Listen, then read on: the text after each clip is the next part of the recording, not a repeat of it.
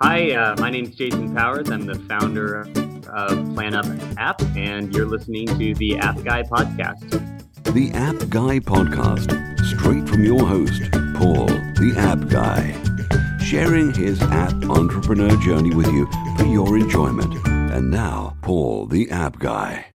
Welcome to another episode of the App Guy podcast. I'm your host. It's Paul Kemp. I'm going around the world, and I've got the founder of his company is Mobile Benefits, but their flagship product is QuickWIC. So if you can go to QuickWIC, QuickWIC.com, and just go and check out the website. Of course, full notes will be on the appguy.co episode 255 if you want to go and check out the links to anything we mentioned in the show. Let me introduce Max there. Max is, as I say, the founder, and he's going to talk about some of the things he's got going on and to help us out in our entrepreneurial pursuits. So Max, it's a warm welcome to you on the App Guy podcast.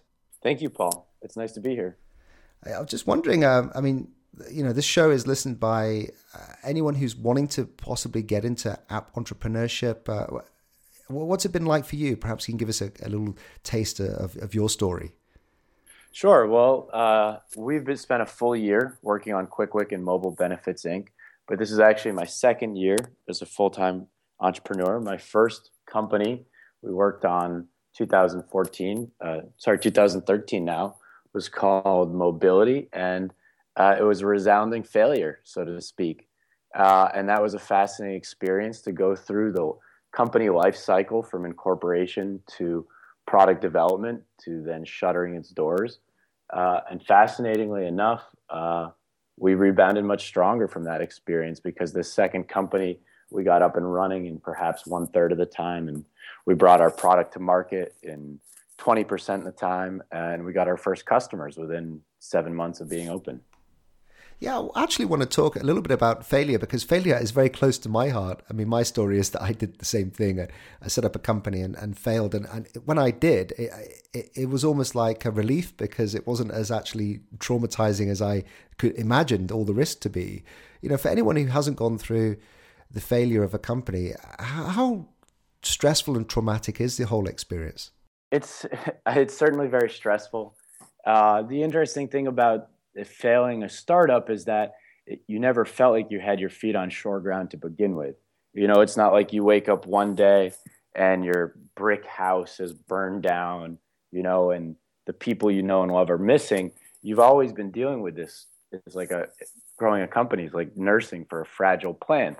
And one day you find that this very vulnerable thing that you've been fretting about every day didn't quite make it. So you're always a little bit prepared that it may not work, but it's certainly a change when you personally have invested so much time and you spend a year of your life looking your friends and family in the eyes and saying, you know, we're building this company and this is how I'm going to feed myself. And then you suddenly need to change your story 180 degrees. It's very challenging. But I think the interesting thing about failure, I'm going to already steer us away from that a little bit. I think a lot of entrepreneurs like to dramatize their failures, and it's very easy to talk about where we went wrong and try to get credit, so to speak, or impress people how resilient we are. But the fascinating thing about failure for me is failure is really baked into many parts of this process. I mean, you can fail globally like we did with our last company, but in reality, when we're developing our product and talking to our customers, I'd say we micro fail all the time.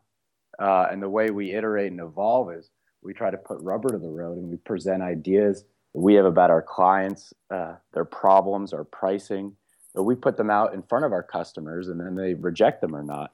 And so failure in some small part is very liberating. And it's how we get better. And so we try to fail as quickly as possible and frequently as possible all the time. Yeah, I can imagine it's almost like a clean slate. Are there any big lessons that you can share with us so that anyone who is running their first year startup, for example, can take, you know, and learn from your lessons with mobility? Yeah, certainly. I mean, there's a lot of voices in the startup world that I think are very quantitative, and they'll tell you, you know, particularly from the lean startup camp, they'll tell you that if you quantify your time, you realize it can be insanely wasteful to spend time on anything that may fail if you haven't validated your assumptions, right? They say, a lot of people think they understand the problems of their customers, but they don't. And you can spend a lot of time building features that aren't wanted. And the best way to test against that is to show them in some fake it till you make it or some mock-up, present it before your customer, and then see if it passes or fails at the customer test. It's certainly important to maximize your time toward productive ends, but I think, to me, more importantly, with our small team, it's more valuable that we're working on things that we really believe are going to bring value to the customer. And so even less, we've spent time on failures that have helped us learn insights about our product space and our customers. And for me, the really important thing about failing is just the narrowing and the lasering in on what could be successful for your customers. Yeah, maybe we should talk a little bit about QuickWIC actually, Max, because it'd be nice to know, what you're actually doing now. Yeah, certainly. For your international audience, I think I need to pause for a moment and just introduce WIC. So we're in an interesting space. We're in actually what's sort of considered this double bottom line, both profitability and social good services. And we're working with civic technology. So WIC is actually a US government program. It's a part of federal welfare program. So in America, for those low-income earners, they're applicable to government benefits where you can earn nutritional supplementary foods or housing relief supplements and different other financial benefits. And WIC is a very specific program in the U.S., which actually stands for the Special Supplemental Nutrition Program for Women, Infants, and Children. So in America, the food welfare space is about $100 billion space, and 10% of that is WIC, which is this program focused on pregnant women, breastfeeding women, and their infant children. And it's designed to furnish nutrition during these critical periods of early growth. And so anyways, WIC in America is in the flux of a big transition because it's all moving to digital systems. It was traditionally administered via paper coupons, which a mother would bring to the store to redeem foods at the cash register. And now they're getting basically debit cards or magnetic swipe cards. So on the backs of this transition from a legacy paper system to a contemporary digital ones, we're building mobile tools and clients, which we're selling to the U.S. government. How hard is it to sell to the U.S. government? It's very challenging. So going into this company, we realized that we had a tremendous opportunity to serve what we consider to be a very underserved population in this low-income family space. And we knew that there was a lot of need, and we found a very elegant solution to help present their benefits in real time on the smartphone at a time when, mind you, smartphone adoption in low-income segments in America has skyrocketed and is generally pervasive. But we understood from the very outset that despite the product market fit of our solution, we had a very big challenge and a very big risk in that we were selling to governments. This process has been slow. We've discovered that oftentimes the sales cycle and their decision-making cycle is not measured in days or weeks, but in months. They generally have a 3-year plan, and we want to get in the plan for next year. It involves us to be somewhat aggressive. And then incidentally, there's been an issue in America with the certification of budgets in Congress, where oftentimes these state-level programs are operating under the assumption that their budget will get passed for the year, but not knowing what their actual budget will be. So these have all been challenges. But I need to say, our last company, Mobility, we were trying to sell partnerships and pitch to banks, and it just feels like another page out of the same book. They're both very conservative, mindful organizations. Yeah, I can imagine that anyone listening who's trying to sell an app on the App Store to the consumer and who's struggling to, convince the consumer that it's worth paying 99 cents, $1 for an app, and then suddenly to be presented with an opportunity to sell to government who have big, deep pockets for these types of opportunities. But how do you actually just start that process of? I'm guessing you have to tender to certain procurement plans, or is there a tendering process? Yeah, there is, but interestingly enough, that comes into the process about halfway through. I mean, it's not worth your time to begin to get certified as a state approved vendor until you've already formed the basis for doing business. So, I think oftentimes in this entrepreneur space, I'm very encouraging with people. Anything could work, but just to be blunt for a moment, if you don't have a problem, you don't have customers. So from the outset, we found this problem that was very real in WIC, which is that mothers are having a hard time understanding their benefits, and they're getting rejected at the cash registers of the grocery stores when they go to use them. And we found this very elegant solution by presenting, like I said, the foods and benefits in real time on the phone. And so when we started showing this to state agencies, which happened because we attended conferences at the state level, we also did some cold call emails and some cold calls with the phone. When we started to get an audience, we found that people were really excited. And then that generated a bit of buzz in that community. And, it sounds like government welfare could be this large bureaucratic thing, but when we actually get down to it, there's about 90 different decision makers. We have a very small, relatively small target list. I mean, we're B2B in a very niche space. So at this point, we've engaged probably about 40% of the entire market, and we'll be reaching out to the other 60% in this coming year. And also, I was thinking, because I left my city job many years ago because it felt that I wasn't sort of fulfilling a purpose. And a lot of the listeners, Appster Tribe now, will be thinking that it'll be interesting to start a company, but how important is it to have a purpose? Because I can imagine selling and resolving and disrupting this whole market of women, infants, and children. See, it seems like a worthy cause, and putting money to one side, it's almost like giving you a purpose. Yeah, certainly. And it's very fulfilling, and it's very motivating for our team, waking up every morning and spending the long hours it takes to get something like this off the ground. And I just need to say in the abstract sense, you're doing good when you're sitting behind your computer or in your office, and that's encouraging. But for us, the most amazing thing has been any time we've met participants in this program. And that's actually how QuickWIC was founded, because I met a mother who is enrolled in these government benefits, and she introduced me to the program. I was just amazed by how progressive the model was. For people who don't know, in WIC, you actually meet 4 times a year with a state-sponsored nutritionist who helps prescribe you supplemental foods for you and your child based on your nutritional need. And then when you go to the store, you're only allowed to buy certain items. So it's not about just purchasing any food or whatever convenience about buying the foods you need. And I was just amazed by this mother's tenacity and explaining it, but she started explaining all the challenges she had with using the benefits and how embarrassing it is if you get them wrong, because you essentially get rejected at the checkout counter in a very public and dismissive way. And through meeting her and meeting other mothers has really motivated us to try to build a solution for these people.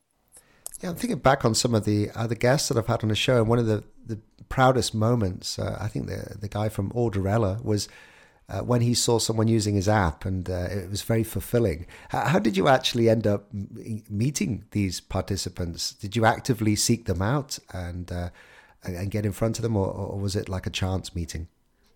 Sure. At the beginning, it was serendipity. It was chance. Like I said, we were working on another company. The curve for this one actually started coming up as the other one was closing down, and we were just amazed at all the overlaps between our previous endeavor, which was to build an app where you could pay your bills on your phone, to treating this underserved space, which is there's a segment of America that's using the mobile phone basically as their primary device. So in lower income communities where laptops were never pervasive, where broadband internet was never highly adopted, the smartphone has become the bank, has become the mobile bank. It's become the touch point with government and commercial services. And there's this very wide band of America, almost 65 million people, that are very underserved in this app market. And so through our last company, we became increasingly aware of this. And then it was just one of those lightning moments when I met this person and we learned about the opportunity we could affect an outcome here. And it was very exciting. Yeah, Max, I'm thinking there's two things we need to squeeze in before we say goodbye to you. And one is that we, on this show, love to come up with potentially new ideas. And entrepreneurs tend to have like more than the one idea that they're working on. I wondered if you had an idea to share with us that potentially could be a disruptive app. If you have, great. If not, then there's another way we can flesh it out from you. So do you happen to have an app idea? Yeah, well, I'm going to start high to low. On the very broad scale, I'd very encourage entrepreneurs to try to think about the B2B space, using technology tools to solve the needs of businesses. A lot of times, entrepreneurs, I think, are thinking about how they can relate to products and services in their personal lives. Smartphone's been a very personal tool, but in reality, out there's a very, very large space of other individuals and people who are transacting business on behalf of their companies or other business needs. And there's a lot of niche tools out there we can design for them. So, you dive in head first, and we started with fintech, with finance for bill pay, and it brought us into this government benefits space. If you guys want to take a look around here, there's a lot of opportunity for disruption. They're a little behind the ball because there's not a lot of mobile apps or services. And it's created a service gap because a lot of today's enrollees in government programs expect at least to be able to contact their program through their phone. So there's child health care where you can get benefits. There's, like I said, temporary housing relief. There's a lot of ways the government distributes money, and quite frankly, it's still stuck in the 70s. It's in a very manual, process-intensive way, and a smartphone could do a lot of good things to make it more efficient and ultimately more effective, so that Americans and citizens of whatever country you belong to can use these benefits to turn lives around and pull themselves up by the bootstraps and, get the return on investment for a country that these programs are designed to foster. I'm almost thinking, I'm tempted if anyone listening to this from the Appster tribe could possibly go to a government department and just meet some people perhaps and do some research on this, because I can imagine as soon as you start getting involved and researching all this, that you will uncover all those transactions that happen to be on pen and paper or Excel spreadsheets and all this archaic database of stuff. And I can imagine it'd be quite easy to think of disruptive things with the smartphone. Yeah, certainly. And that was step 2 for us is there's WIC clinics at the local level scattered all around the country. And we just went to WIC clinics and we started talking to people. And you'll find if you're asking the right questions, maybe you get locked out the door a few times, but if you're asking the right questions, people love talking about their jobs and people love complaining. And that's good for us entrepreneurs because we want to solve problems. So you'll engage people and you'll start learning way more than you're ready about all these processes. And maybe you'll find the base for a company. Building a product is one exciting thing. Finding a scalable business opportunity you can structure a company around takes a little more time, but they're out there. Well, that's great advice. And now this is the App Guy podcast, so it does mean that we love talking about apps. And I'm wondering if you have 1 or 2 apps on your phone, other than QuickWIC, of course, if you could recommend, in either your business or personal life. Sure. I just have to say, this isn't a new app by any means, but I just went on a vacation weekend with a bunch of friends last weekend, and we've just been using Splitwise so much over the last week. I don't know if people are familiar with it.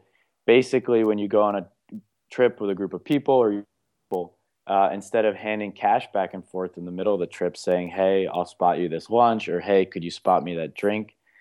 Everybody just records all the money they've spent and who they've spent it with, and then it just does a credit and debit system. At the end of the weekend, you hit compute, and it tells you who owes who what money, and then there's a settle up button that's linked to Venmo and PayPal, and you just tap it. With about 4 taps, we had all settled the bill with each other, a process that used to take weeks and possibly end friendships. It was very elegant, and for me in this financial technology space and app space, I think it's very exciting to see, money in some ways just numbers, and to see it getting a new level of sophistication about how we handle these numbers, particularly amongst friends, having a weekend of vacation. I thought it was terrific.